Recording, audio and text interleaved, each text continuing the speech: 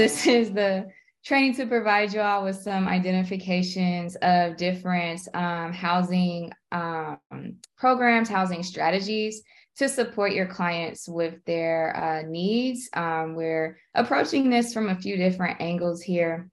And so today's part one, I'm joined by my colleagues, Larry Fernandez and Chelsea Sims.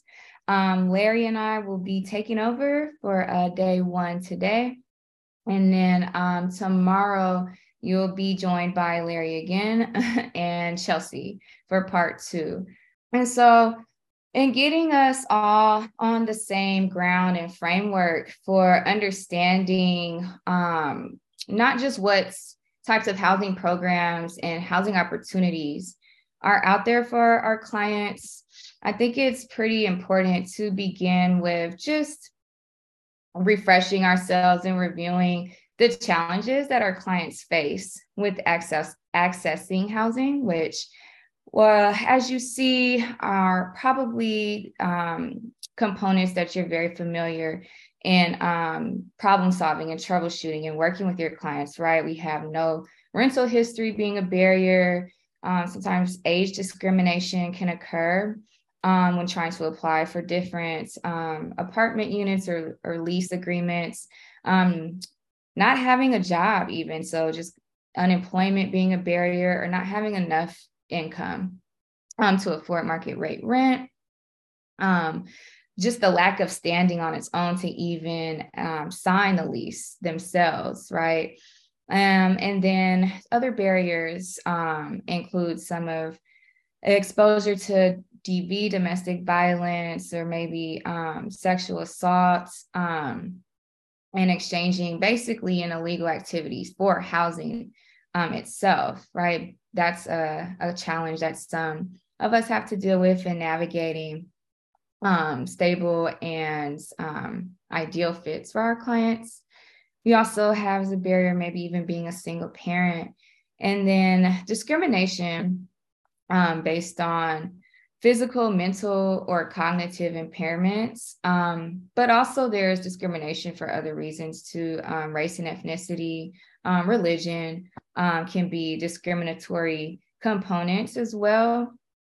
And so just wanted to set the stage for reminding, refreshing that these are, barriers that in terms of being the provider and the worker with the client, that it's helpful to identify so that there is an increase in some support, right, to successfully link clients to referrals into housing resources. You have to get through certain levels to achieve others at times with our clients. The next slide that you see here is in that theme and along the lines of understanding challenges that our clients face. I think that it's also important that we understand the definition of housing insecurity itself, homelessness itself, so that we're able to provide best approach linkages for our clients, which a lot of today will be about what those linkages actually are. But in order to successfully connect a client to a best fit approach, it's important that we start here with, let's go into what exactly is homelessness as defined by the Housing and Urban Development the Department, of Housing and Urban Development, Federal Department, or HUD. And so HUD, according to, when was this? In 2019, defines homelessness as an individual or family that lacks a regular and adequate nighttime residence. Individuals are also considered homeless if they have the following. They are trading sex for housing. They are staying with friends or family, but cannot stay longer than 14 days. They are being trafficked. They have no safe alternative housing after experiencing physical, emotional, or financial abuse or threats of abuse. In a second, I'll also go into there's HUD's 4 categories of homelessness, and we'll talk about why that's important as well. to empower the work that you're doing with identifying best fit strategies for clients. So, as I mentioned, HUD, housing, urban development, it's federal, right? And there's federal programming, state level programming, city level. Just wanted to start here at federal so that we can get a better understanding of the different categories as defined federally of homelessness and what that breaks down to. The importance of this is it's helpful for advocacy. It's helpful for client empowerment. It's also helpful for you as the provider yourself to increase your own knowledge and working scope of what's out there and how the needs or those barriers that we discussed earlier actually correlate and fall in line with certain categories. So category 1 is an individual or family experiencing literal homelessness. So that was what about 71% of the room identified as supporting clients who fall under here. So that is defined as living in a place not meant for human habitation. So that's sleeping on the streets, essentially in the parks, staying in an emergency shelter, transitional housing. And then you also have this other eligibility component or criteria, I should say, exiting an institution where they temporarily resided for no more than 90 days and had experienced homelessness immediate prior to entry. In the chat, does anyone have any idea of what exactly that could look like? What that does look like? Maybe you have supported a client who falls under that criteria. So for what's an example of an institution where a client has resided no more than 90 days and experienced homelessness prior to entry? Any ideas around that? Absolutely. State hospital, reentry, sober living, rehabs, hospitalizations. Yep. You're on it, shelters. Exactly. So I think once again, it's just important to client getting out of juvenile hall. Yeah. And living with relatives. Very unique and definitely applicable. So I did want to name that one out as well. So thank you for responding in the chat. And as I mentioned, the importance is just so that we are supporting one another as well and identifying, where are our clients falling under in terms of homelessness. How does that look like in correlation to access and linkages to different programs, because other program or housing programs and especially that are state funded, locally funded, will use HUD's categories as the markers for entry for clients. Okay, and I see a question in the chat. Does transitional housing count as literal homeless? It did not in the past. Maybe this changed. Great question, Emily. So that actually is something that is a common confusion. A little bit of background about myself. I'm sorry, I did not really introduce myself thoroughly. I am associate clinical social worker. A lot of my work, probably about 5 years going on, has been in supporting homeless, transitional age, former foster youth, and probation youth through a transitional age youth housing program. And so a part of empowering my youth from graduating successfully the program into entering and accessing stable housing was also increasing my scope of knowledge as to where all do they fit, what counts, what doesn't in terms of linkages. So to answer that question in a very long-winded way, yes. So it falls under literal homelessness because clients are in a state of temporary security and stability. And so HUD recognizes it as literal homelessness. So second category of homelessness includes all individuals or families who are at an imminent risk to lose their primary residence within 14 days and also lack the resources, networks, or support networks to remain in housing. That is inclusive of a motel, so motel vouchers that are offered through different drop-in centers even. Let me see, or where a person relies on a series of friends or family for a place. So couch surfing, of course, is what we commonly call that on our end as being our providers for our clients. And our third category, individuals and families experiencing homelessness by other definitions outlined by federal statutes. This includes unaccompanied youth under the age of 25 and families with children who do not qualify as homeless under other definitions. It also includes those who would be defined as homeless under other federal statutes or have not had permanent housing in the last 60 days. It also includes families with children who have experienced more than 2 moves in the last 60 days and are expected to be in flux for an extended amount of time.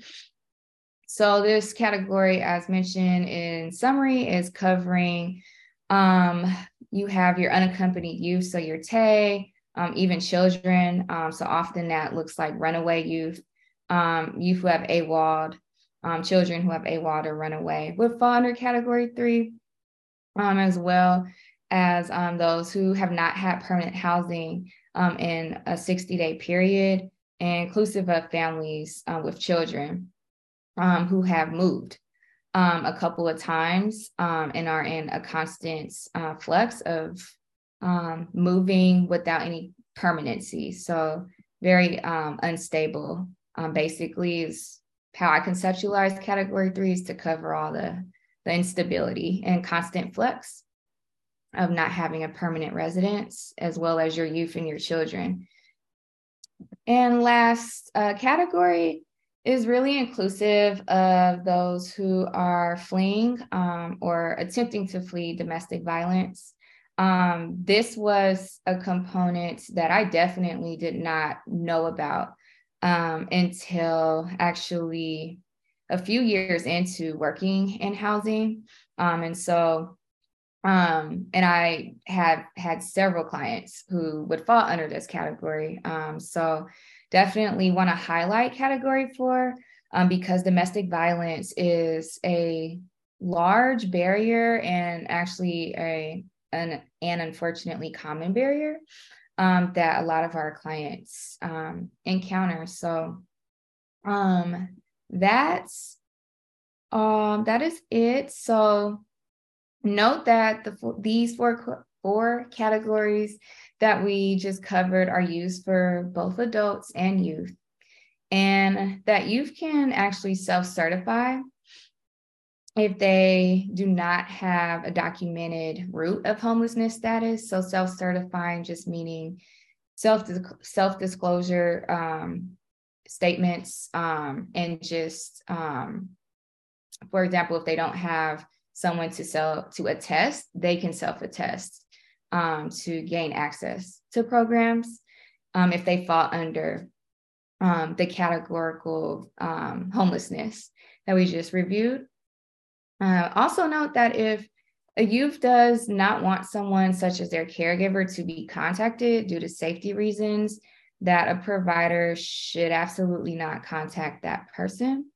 And the provider's mandate or responsibility is to document the youth's concerns and the reason that the person was not contacted. But that is actually a right and a privilege that a youth does have. And so this diagram is a visual representation of various housing access points and the larger entities that fund them. So you start with federal at the top, you have Section 8, public housing. There's some overlap here. So if you go to the left under state, Section 8 is represented again. There's also Transitional Housing Program Plus, that's THP Plus, for 18 to 24-year-olds, formerly impacted by the foster care system or juvenile justice system. And then going on down under that, we have cities. So we have CES, our coordinated entry system. RRH stands for rapid rehousing. Moving right along under the community, there's family reunification programs and funds that support family reunification. There's also just the local rooms for rent, landlords who own a property, maybe a multi-unit property, renting out those rooms that are shared for about $600 a month. And then above community, you have county. Once again, some duplicates, CES, coordinated entry system, rapid rehousing, and then affordable housing opportunities, of course.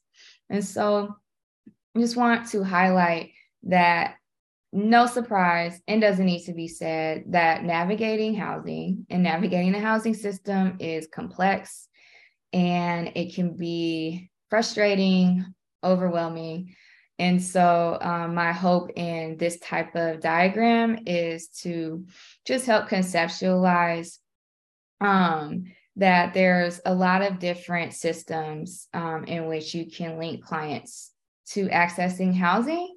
And in fact, there are systems where it's not considered double dipping. You can be enrolling a client in one arm of things while simultaneously supporting a client with getting access to another housing program. I hear that that's a question that comes up sometimes that I've been asked from some social workers. And throughout my portion, I will touch and speak about on some of these programs that I have under here, starting with Section 8. Okay, so Section 8 is what we're familiar with as our voucher program, our subsidy program. And just as a recap, it is a federal as well as state program to assist individuals and families with affording housing. Note that there are income eligibility requirements, and if someone is eligible for the program, there may in fact be that dreaded waiting list. And in a lot of cases, that's exactly what we're connecting our clients to, is the open wait list, particularly in the county of Los Angeles, where it's extremely competitive, right? But if a client, and I like to be optimistic, strengths-based. So if and when a client successfully gets the voucher, then they're able to use that to find their own housing.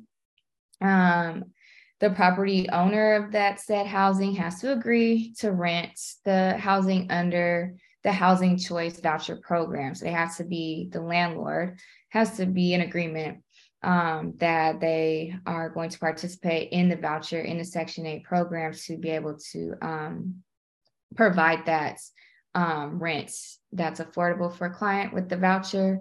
And then more technicalities, this housing subsidy or voucher is paid directly to the landlord on behalf of the individual and family.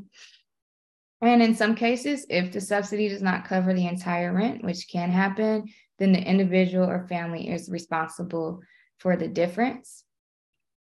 So that's one route that is the standard, golden standard of Section 8 vouchers. Of course, there are other Section 8 complexes within their entirety that are wholly and all dedicated to Section 8 units, or you have mixed unit complexes at times. So it's not always in the case that a client will have to shop around and go from landlord to see will you accept my voucher.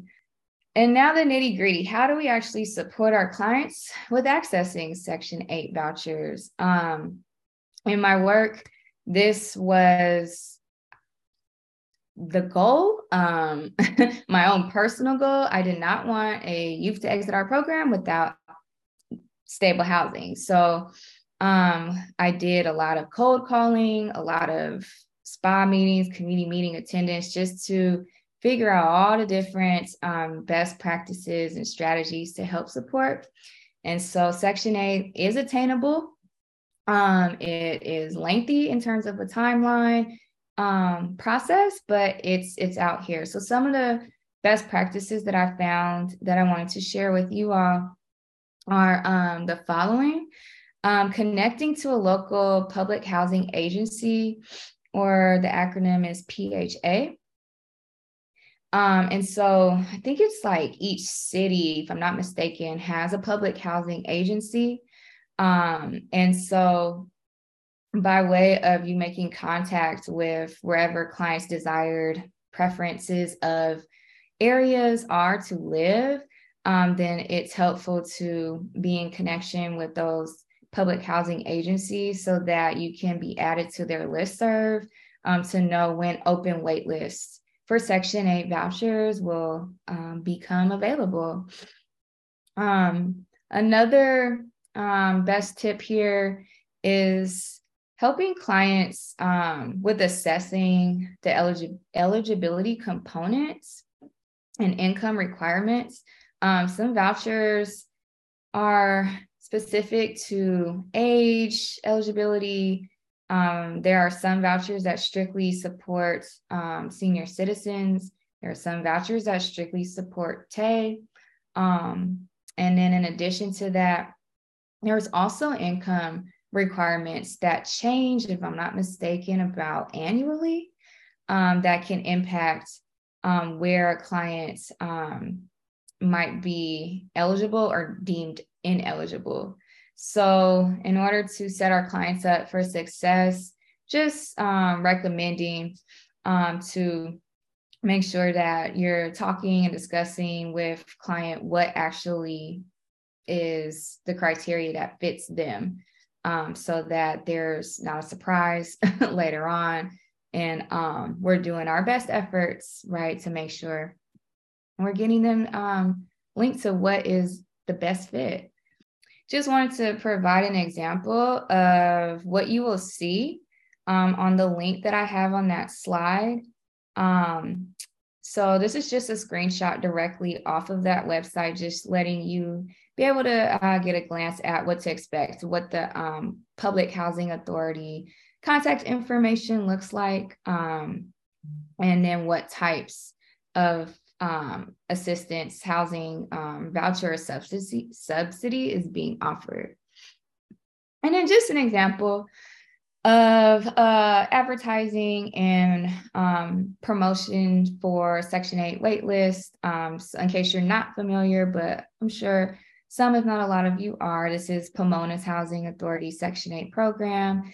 And always keep in mind the time window of the waitlist application period, because that can come and go so fast. So I'm definitely encourage you all to request to be a part of the listservs for different PHAs so that you're getting these flyers and promotional materials as soon as they're sent out, so you can have your client meet that application window timeline. Another housing opportunity is called our single room occupancies, excuse me, or SROs. So SRO is a program that's funded for the rehab of multiple unit residential properties to specifically provide housing in the form of a single unit for people experiencing homelessness. This type of housing can be emergency, transitional, as well as permanent. It also comes with supported services such as food services, case management, clinical support, transportation, and community events. So if you don't recognize SRO, what you might recognize is Skid Row. So Skid Row is typically where a lot of single room occupancies are located. And this is another situation and scenario in which I did just go down there, and I went to Midnight Mission to just ask from a client's point of view, how could I get connected, and how could I end up in a SRO? So for those of you unfamiliar, Midnight Mission is actually a shelter in Skid Row. And so SROs are pretty competitive and a little tricky to navigate. The best practice for linking a client is to, an example of Midnight Mission, link them first to a shelter in the Skid Row area that has a direct feeder into SROs, because that is one of the more successful routes that a client can actually attain an SRO is promoting into the SRO by way of first entering through the shelter. There's a website I put on here just so that you can get more information. But there are no current vacancies available per what the site is going to say. And actually, the site said the same exact thing even a year ago or 6 months ago when we last did this training. So just wanted to put on your radar that definitely am going to stand behind linking clients if this is an option that you and client find is the best fit, to link client to the shelters in Skid Row for example, Midnight Mission. I'm going to check the chat because I see some things coming in. Current issues coming across Section 8 process: clients who have fixed income have difficulties paying for application fees. Another issue is when a client completes the application, has paid the fees, they will be given a tour of the unit. However, find out that the landlord, property manager, declined their application, where the client loses out on money from the application fee. That's really insightful and definitely discouraging. Thank you for sharing that. Is there a list of feeder service providers? Great question. So take note of Midnight Mission. In addition to that, the website that I do have, srohousing.org, there you're going to find different, what you will not see labeled as feeder service providers, but you'll find different shelters and different emergency shelters within that Skid Row area.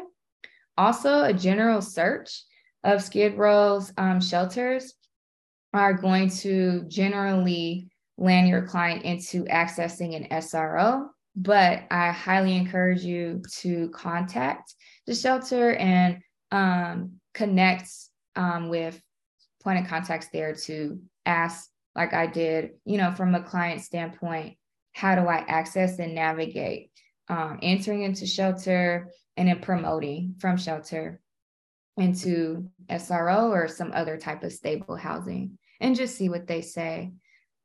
Okay, so the next very convoluted but a fruitful system of accessing housing is the county's coordinated entry system, which was conceptualized in about 2010. And so coordinated entry system helps pretty much coordinate provider efforts to create a real-time list of individuals experiencing homelessness, and then a means to ideally quickly and efficiently match those persons to available housing resources and services that best fit their needs. So pretty much coordinated entry system is going to have housing in each SPA across the county. So there's 8 service planning areas or SPAs in LA County. And the coordinated entry system has different housing systems, using that word a lot, but different housing systems that serve the category of adults, category of families with children, and also the category that falls under youth. And CES integrates housing first, harm reduction, and trauma-informed care approaches to its housing and supportive services to best fit the needs of our clients. So I'm going to quickly walk us through how to actually link a client to CES. And so on the left, you see points of entry, right? There's outreach, drop-in centers, shelters, mental health, schools, community programs, other systems. So essentially, first step is you want to link your client to an access point. The access point is going to have case managers. They're going to do a brief intake. And essentially, their job is to provide the client with an assessment, which you see is called the Next Step tool. That assessment is going to identify the acuity of that client's needs. And then based off of that score, the matcher of that SPA and over that system of adults, families, or youth is going to place client on an acuity list based off of need, priority, and then will match the client to an available housing resource just purely off of what's vacant and or what has a vacancy, I should say, excuse me. So that's what you see on the right, the different options. Permanent connections can be a result of that. Rapid rehousing is offered through linking your client through to CES, transitional housing programs. Sometimes different lead agencies will also have vouchers. And there's also family reunification programs that can happen as well. So just want to note that a best practice that I have encountered in dealing with this system for quite a while, if a client indicates, hey, I know that right now I am living in what may be, let's say, East Los Angeles, SPA 7. I'm currently in the SPA 7 area. However, this is not my desired geographical location. You can empower the client to still link to a drop-in center in the SPA 7 area to get placed in the CES, coordinated entry system, and empower the client to let the workers know while doing the assessment that where their preferred geographical location of living is. And that will be noted and that will be acknowledged. I've definitely seen it happen in multiple occasions. Also encourage you to just be aware of the local access points so that you have that information on hand. Like I said, I will have all these links on a one-sheeter for you. And it is broken up by SPA and then by category. All right, so that's CES. I'm going to actually speed through my next upcoming slides so that I can give my colleagues his time to shine. Another unique opportunity, safe parking program. So if you have a client who has a vehicle, sleeping in their vehicle, there are safe parking programs available for a client.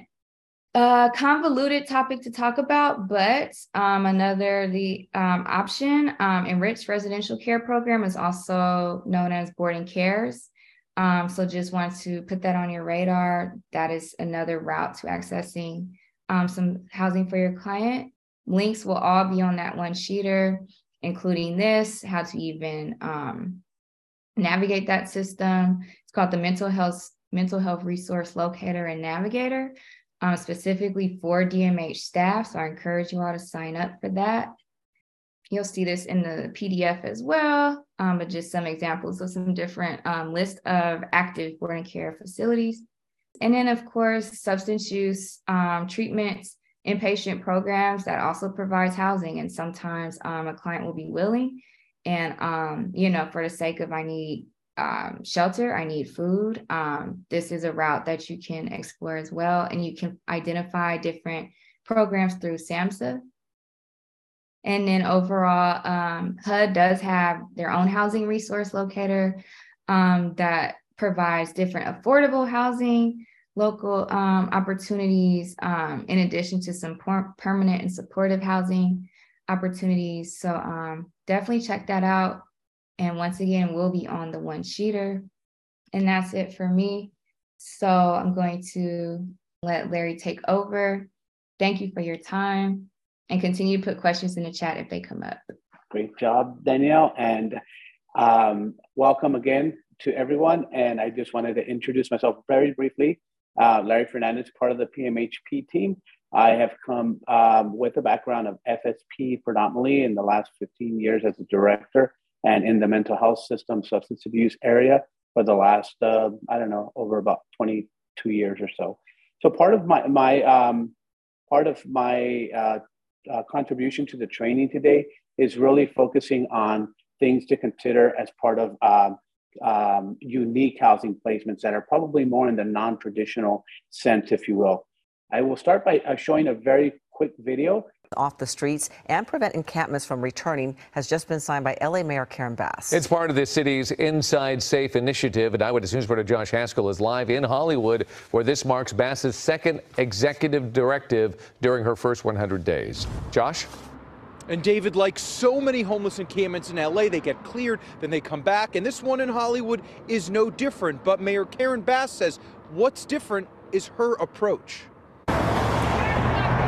It's one of the most notorious homeless encampments in the city of Los Angeles and has been on Cahuenga Boulevard in Hollywood under the 101 freeway for years. Mayor Karen Bass says her program Inside Safe changes the city's approach to encampments, and she believes these sidewalks will soon be clear permanently. The role of the police is, if they are needed, but be clear that this is a housing-based strategy. This is not a punitive strategy. This is not about cleaning up and clearing out. Of course, that will happen in the context of it. And Eyewitness News was there Wednesday when sanitation crews began taking apart the encampment and discarding belongings left behind.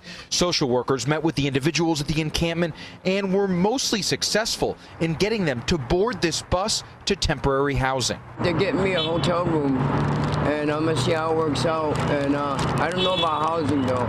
This man, who wanted to be called Joseph, told us he's tired of having his belongings stolen and wants a steady job. You know, the homeless, they're brutal. You know, they're out there to, for themselves.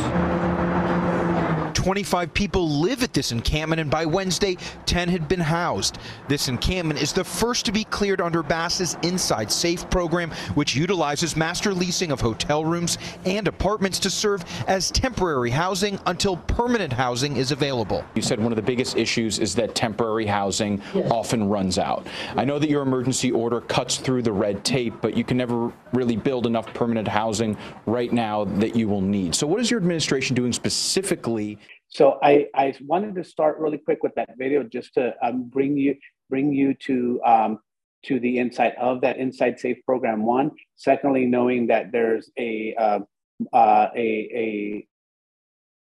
step process for that, and it's not going to be overnight that all our clients that need housing support are just going to access housing, right? So as we think about a client here in this experience, let's say you are the FSP provider in the middle, or maybe another service provider, but that is you in the middle. Housing is just one element that we have to deal with in order to really make our client complete with the needs that they have. So as we look at that one particular housing support that we're doing, we're thinking about both formal and informal. So as I'm mentioning housing informal strategies, I want you to think about the moments in which you're working with a client in which there's no formal system available. We're thinking about things like, Plan B, secondary options, brief temporary resolutions that we have to go through. So again, as we look at this hierarchy of needs based off of Maslow, I just want you to look quickly over to the right, where it shows how much case management we're actually doing to really put one client through the paradigm of treatment, right?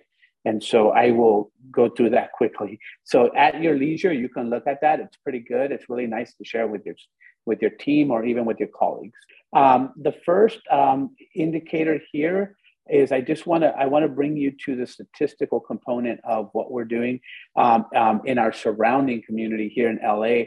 The latest poll that this all was generated less than a year ago with our homeless count. For those of you that are aware of it, the homeless count of LA started yesterday night. So we should be having some new statistics soon. But as of the latest statistics, we have 151,270 thousand individuals that are homeless in California, and this is the highest it's been since 2007. Again, 17% of an increase. In these next slides, I just want you to look at both the orange and the blue slide. So as we look at the years, we looked at 2019. That orange unsheltered percentage is significantly higher than it's been in a while. As we look at these slides here, these are very telling slides. Let's start with the first one where it indicates the ethnicity of African American. African American by capita, which means all of the African American individuals living in Los Angeles County are in that blue area. So that is everyone that would fall under that category. However, right next to them is an orange percentage. And of all those individuals in that blue area, up to almost 30% of those individuals have at some point been considered homeless. Now, if you look at the third category there, which it may not seem like a lot statistically, but it's huge. If you look at American Indian, Alaskan Native, almost twice the percent of the amount of individuals are homeless. And then lastly, you have the Latino population, who is probably the largest in Los Angeles and in California, with probably about 32, 33% of homeless individuals in that space. And as you look at those here in California with a physical health problem, up to 45% of a person with a medical problem, of those homeless in LA County, 45% of the homeless individuals were also noted to have a comorbid physical problem. And of those with a mental illness, up to almost 50%, if not more than 50% of those individuals were homeless. And of the individuals that were under the category of substance abuse or having a substance abuse problem, 50, if not a little over 50% of them also struggled with homelessness. So again, as we see the statistics, it's very telling of who we're working with. And I got about a minute to go, so I'm going to rush through some stuff here. As I reviewed that last slide, I just wanted to let you know that what I've just presented will be our start point tomorrow, and it'll take us into some informal strategies that'll allow for us to really connect the dots, again, as in a Plan B format, in a non-formatted way that's maybe unofficial or informal. So thanks so much. Thanks for your participation. We'll see you again tomorrow.